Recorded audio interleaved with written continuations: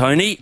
Okay, you've called, as you say, a lot of World Cups, a lot of one-sided matches, and upsets as well, I would imagine. But what about to the level of Fiji beating Australia? Did you see this coming? Well, I don't want to sound like I'm some sort of smart Alec Smithy, but I did actually say before the tournament started, I was on TV3 one morning, I said I felt that they were saying any upsets, and I said, well, I felt that Fiji were capable of beating either one of Australia or Wales, or possibly even both.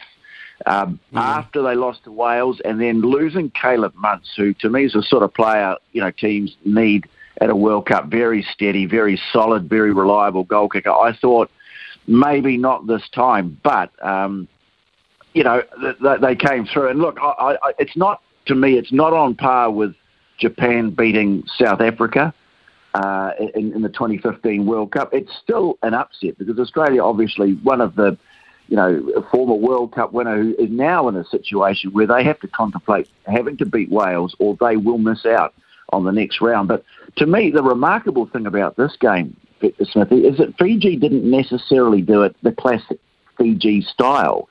We're so used to them playing this incredible, expressive, athletic, skillful brand of rugby, outrageous passes, but they actually did the solid stuff really well. And this was one of the reasons why I felt, that they would beat one of Australia or Wales, is that so many of their players have been playing for quite some time now in France and other parts around the world, where they've got now a very deep understanding of the sort of structured rugby that needs to be played in situations like this. A lot of those forwards, and the other thing too is that we perhaps overlook about Fijian rugby players, is that they're also technically excellent, and that's what we saw.